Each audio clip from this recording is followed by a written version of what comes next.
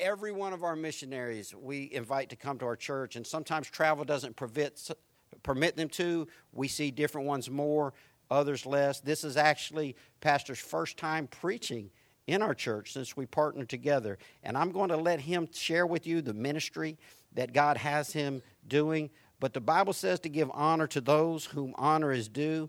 And this is for sure a true Christian man, a man who loves the Lord. And I want you to stand on your feet and welcome tonight our speaker for this hour, Pastor Guillermo, as he comes to bring the Word of God to us.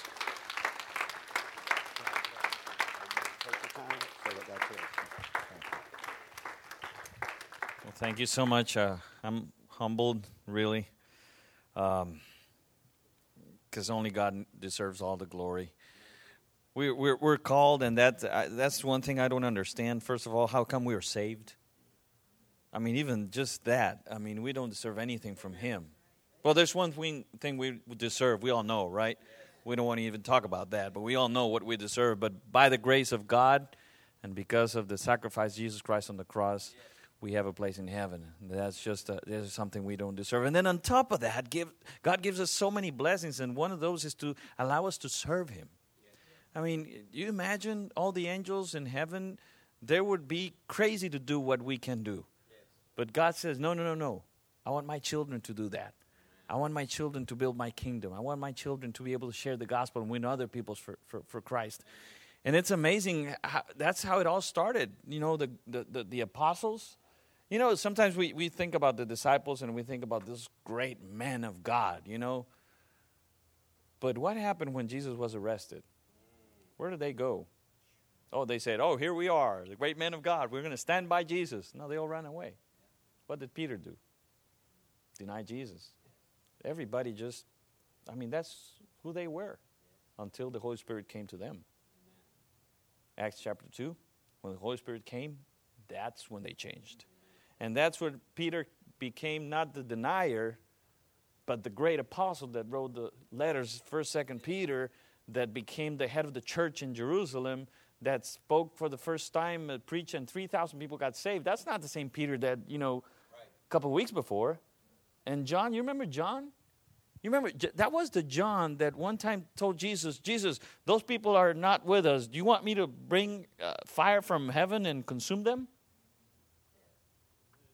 But the John of 1 John is a John of love, a John of mercy. It's not the same. What made the difference? Holy Spirit in their lives.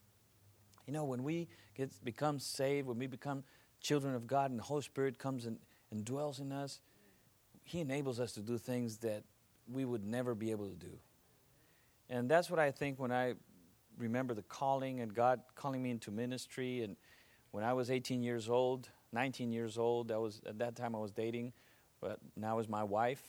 And we were both, taking our first steps in Christian life and enjoying serving Him. And when we first started thinking about this, serving God, that would be awesome because we enjoyed our time in church and we were part of the leadership of the youth ministry and we enjoyed that and we were in college and we were this is where we're going, but this is where we would like to be. We ended up getting married and 7 months later went to the Bible Institute that our ministry, Word of Life, has in Argentina, South America. And we were there learning the Bible, studying the Bible, enjoying the ministry. And this is what we want to do for the rest of our lives. But it was so scary because, let me tell you, if God doesn't tell you to do something, don't do it. I mean, it's not for everyone. God has a specific purpose for every person. And it's exciting, whatever it is. And it's exciting what God has for you. But don't go do something God didn't call you to do. And that's what we were afraid of. But God kept confirming, again and again, this is what I want you to do. I want you to go back to Costa Rica, our home country, and serve God there. We went back, served God in Costa Rica for 15 years. And we were excited there serving God, working with Word of Life, which is a youth ministry, winning young people for Christ, discipling them. Did a lot of leadership training, camps, sports ministry, schools ministry. And one day, just when we thought that that's what we were going to do for the rest of our lives, God started laying something else in my heart. And that was the country of Nicaragua, which was just next door from Costa Rica, just crossing the border north of. And the reason was we realized that Word of Life was in every country in Latin America except for Nicaragua. And we couldn't understand what was the reason for that. So I started praying, God, send someone to Nicaragua. God, well, exactly. And then later, I remember that. That someone has, a preacher once said, if you're going to pray for something, you have to be willing to be God's answer to that prayer. Well, I've forgotten that. So I started, God, send someone to Nicaragua. I mean, I had been to Nicaragua several times. We had done some trips over for evangelism and kind of getting the ground ready for when someone would come and start the ministry. And the pastors would tell us, hey, when is someone from Word of Life coming here? We need help with the young people. There are no youth pastors in Nicaragua. Nobody's doing the work with the young people. So we were praying, God, send someone. And then suddenly it was like, okay, God, you can send someone, and I would go with whoever's going. I can be part of that team, God. So if you send someone, I can go with them. And then, God, if no one's going, maybe I could go. And then, God, please send me. Eventually, it was a burden that was, burning in my heart, the desire of going. That's when I shared with my wife. She was all excited about it. It says, if God's calling you, I'm with you all the way. We started praying about it. It took a process. There were several situations going on in our ministry in Costa Rica. I had to wait for almost 4 years to be able to finally move to Nicaragua.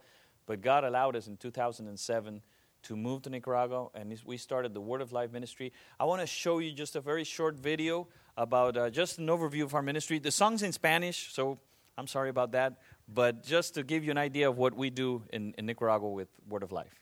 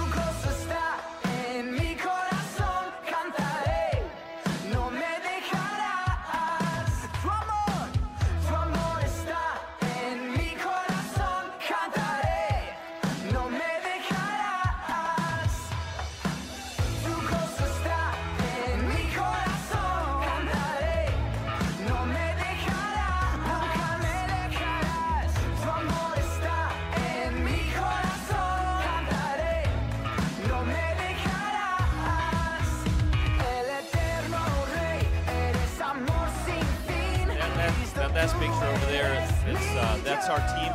That's our missionary team. When we started 9 years ago, it was only my family and I, but throughout the years, God has added other people to our team. Now we have 5 families full-time in our ministry and 5 singles. As you could see, there were a lot of activities, but basically what Word of Life does is we're an evangelistic ministry aimed to youth and also a discipleship ministry. The evangelistic part of it, we do it through summer camps, sports activities we call family picnic, different ways of just getting people to come to an exciting day of fun. And in the middle of all the activity, we share the gospel, both from the pulpit and then one-on-one, make sure that everybody understands the gospel. And then we also help the local churches to actually have a youth ministry. Most churches down there in Nicaragua, as I said, they don't have a youth pastor, no youth ministry. So Word of Life provides them with the leadership training and the materials that they need to have an actual ministry that includes discipleship, Bible lessons every week, quiet time diary. So they have a daily devotional, have a time with God every day. We teach them to do that. And then to witness to their friends and bring them to church. It's a very exciting program, very effective. We have seen youth groups go from 10 or 15 up to 70 meeting every week. Summer camps, as you said, as you saw there, over 500 kids are coming every year to our 5 weeks of summer camp that we have. So many different activities, but everything is focused. Everything we do is done through a local church. We find a church that is willing to partner with us. We work with their youth, we work with their leaders, we train them, and then we provide them with all these activities where they can bring their youth and bring non-believers to our activities, and that way they can do something that will be very hard for them to do, but we can provide all that. They can get saved, we share the gospel with them, and then they go back to their churches and get discipled, and that's the process that we do every year. So just to give you a very quick overview of our ministry. And then one more thing I want to share with you so you can pray for. It's a program that we're going to start next year. It's called English for Life. We are going to start a school where we're going to teach Nicaraguans to speak English. If you know anything about Latin America, if someone speaks English down there, it just opens great doors of opportunities for ministry, for jobs, for education, everything. If you're graduating from college and you go out try to find a job, you're lucky, in a way, if you get a job for $300 to $350 a month. But if you can speak English, you can find a job for $500 a month, because there are so many opportunities for people that are bilingual over there. So we were praying for something like this in which we could teach them English, but also disciple them and teach the Bible. So we came up with the idea, and it's something that's not our idea. Somebody's doing it. In Word of Life in Japan and Korea, we're adapting that. It's called English for Life, where they're going to learn English studying the Bible. So the Bible is going to be their textbook, by which they're going to be able to learn English. So, the story's long, but we're going to start in March of 2017, next March. We're going to be starting this program. I ask you to pray for this. We have everything. We have teachers. We have the English dean, a family that's coming from the United States to help us start the program. They have a master's degree in English, teaching English as a second language.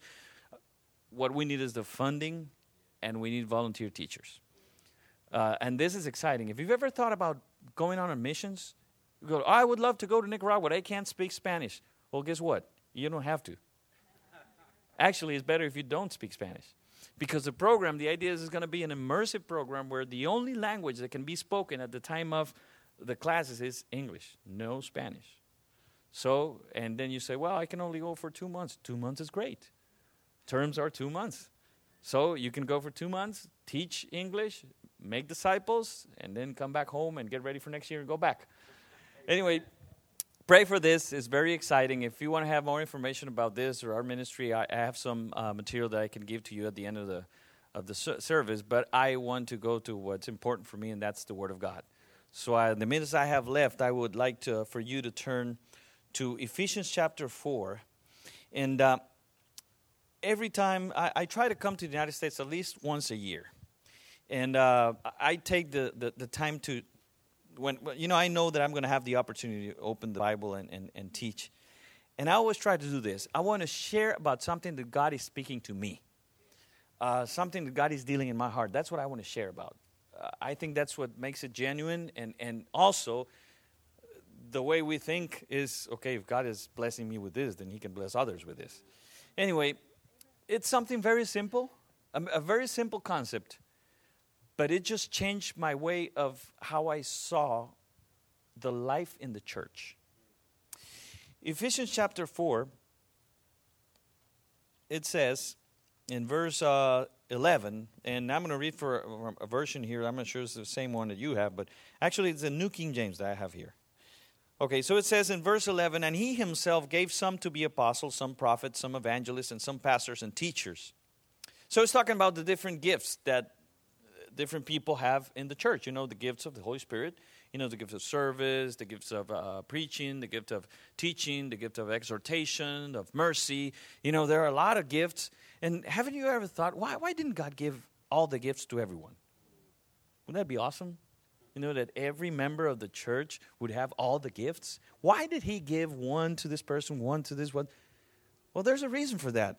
Listen to what it says. It says that those gifts, verse 12, are for the equipping of the saints, for the work of ministry, for the edifying of the body of Christ. So those gifts are supposed to be used to bless one another, so that we all can edify or help build the church of God. Now listen, it says, verse 13, till we all come to the unity. And that's the word that popped out in this passage to me, the unity. And I remember that in John chapter 17, when Jesus was, praying to his Father in a prayer that is very special. It's amazing, that prayer, because it's basically Jesus reporting to his Father before he went through all the passion and suffering. And he said this in that prayer, Father, I finished the work you gave me to do. And you go like, hold on, he hasn't gone to the cross yet. So what's he talking about? And then you continue to read that prayer and you realize that what he's talking about is he finished the job that God gave him to do with his disciples. The work of discipleship, of training those disciples that in turn were going to take the gospel all over the world. And he talks about, God, please, Father, protect them. God, Father, please help them grow spiritually. And he says this at a couple of places in that prayer. He says, let them be one, just as you and I are one. And then he says this, so the world may know that you have sent me. And I go, hold on. So Jesus is saying that the best proof that this world can have that Jesus Christ is really the Son of God is the unity of the church. Wow. Many times we think that there are other things that are more important for this world to see. You know, to change lives, miracles, or whatever, exciting things. But Jesus is saying if this world looks into the church and they see unity, they really are going to believe that God sent him. So what's this unity that it's talking about? Well, I think that concept of unity is what we find in Ephesians chapter 4. Unity in growth, unity in maturity, unity in each one of the members of the body of Christ helping the others to grow. Let's keep on reading. It says, we're back in Ephesians chapter 4. It says, again, verse 13, till we all come to the unity of the faith and of the knowledge of the Son of God, to a perfect man, and we're not going to get into that, that's just a whole other sermon, to the measure of the stature of the fullness of Christ. That's our goal in spiritual growth. Be like Christ. None less than that. And it says that we should no longer be children tossed to and fro and carried about with every wind of doctrine by the trickery of men and the cunning craftiness of deceitful plotting, which is sadly what happens all around us all the time. But verse 15, speaking the truth in love, may grow up in all things into him who is the head, Christ. So what this is saying is, God wants us to grow spiritually. He wants us to grow up to the stature of Christ, but we cannot do it by ourselves. We need the body of Christ. So we all need to grow together. We need to grow together.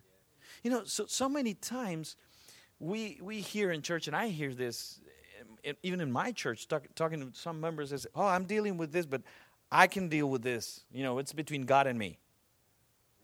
I don't need anybody's help. I don't need the pastor messing with my family. I can deal with this. I can do it myself. You know what? That's a lie.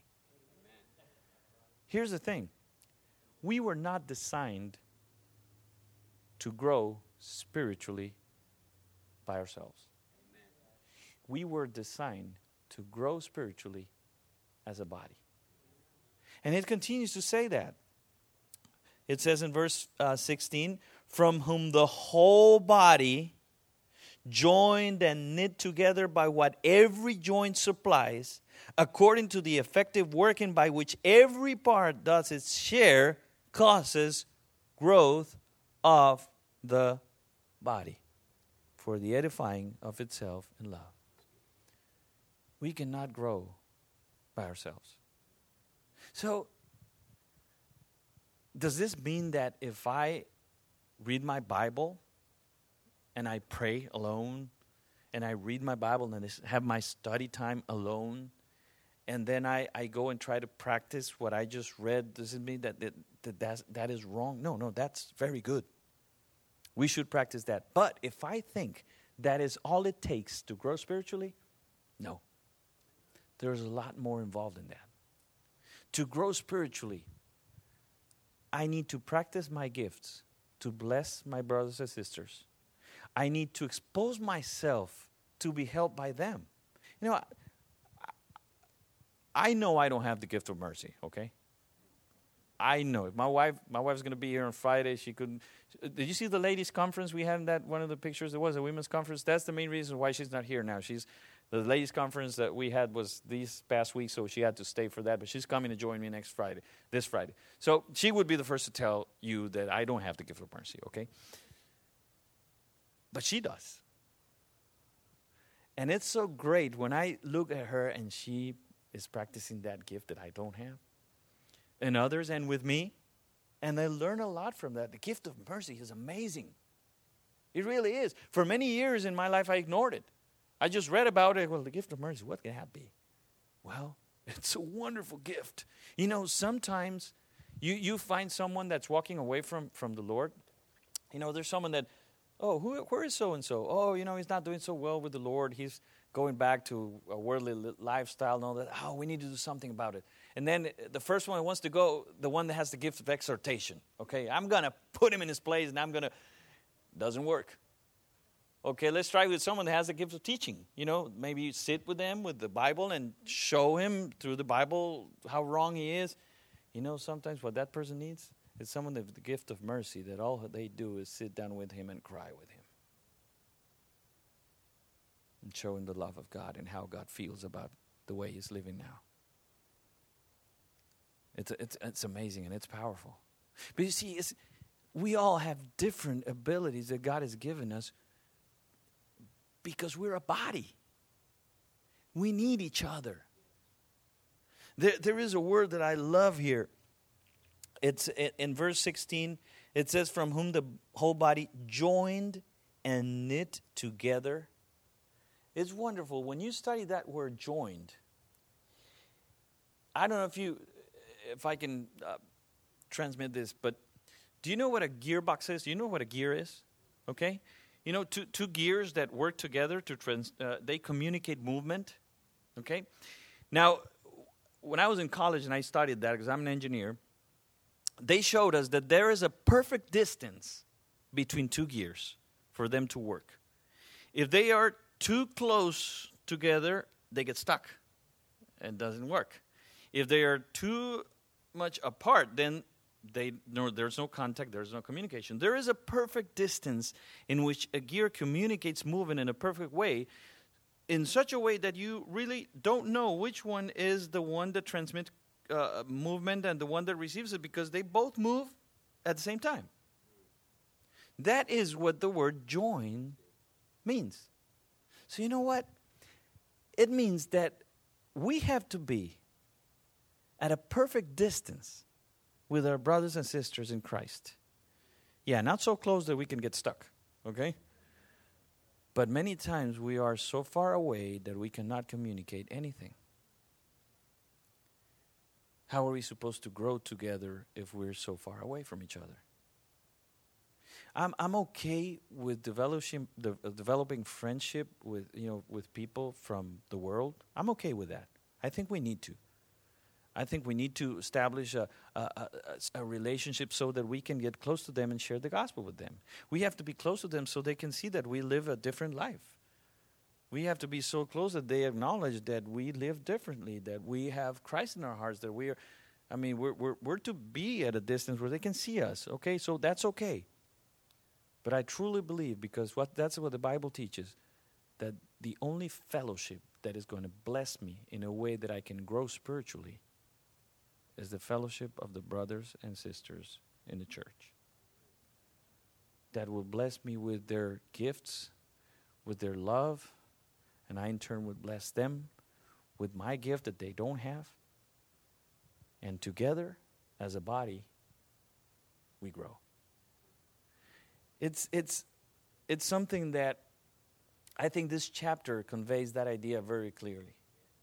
And if we keep reading, and we could keep going on, but verse 17, after saying this, verse 17, it says, "This I say therefore, and testify in the Lord, that you should no longer walk as the rest of the Gentiles walk, but for the right reason." So, why is he saying here that we should no longer walk as the Gentiles walk? For our own sake? No, for the sake of the church.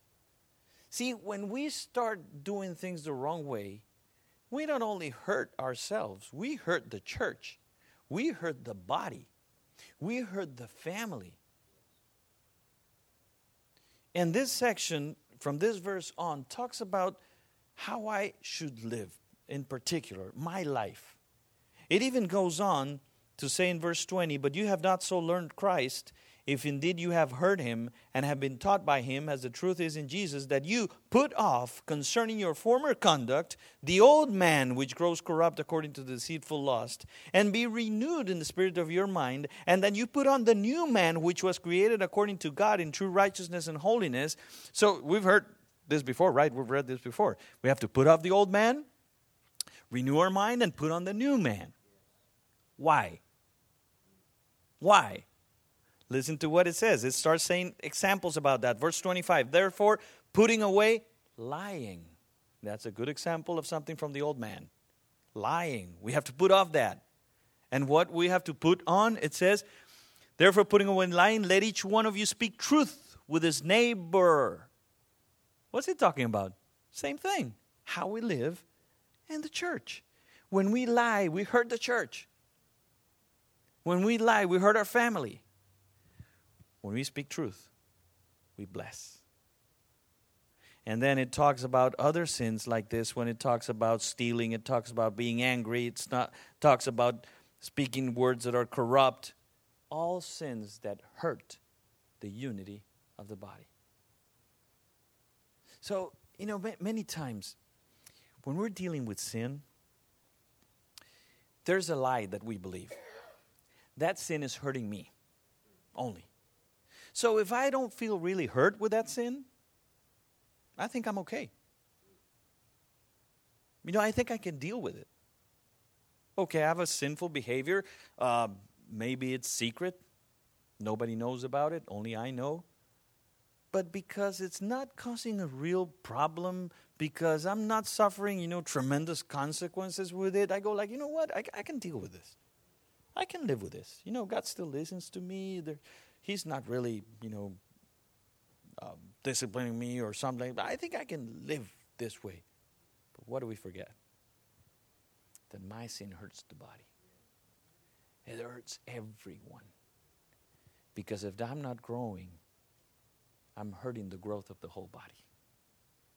One thing that we learn in being on the mission field and working with all these churches and all these young boys and girls, it's exciting. When we have a leadership training meeting, we have 70 to 75 leaders from 10 churches, and those are the ones that we have to disciple. It's a tough job. We have a lot of people. We can't disciple all of them. We have to pray and make decisions on who we're going to have closer than others because it's just too many.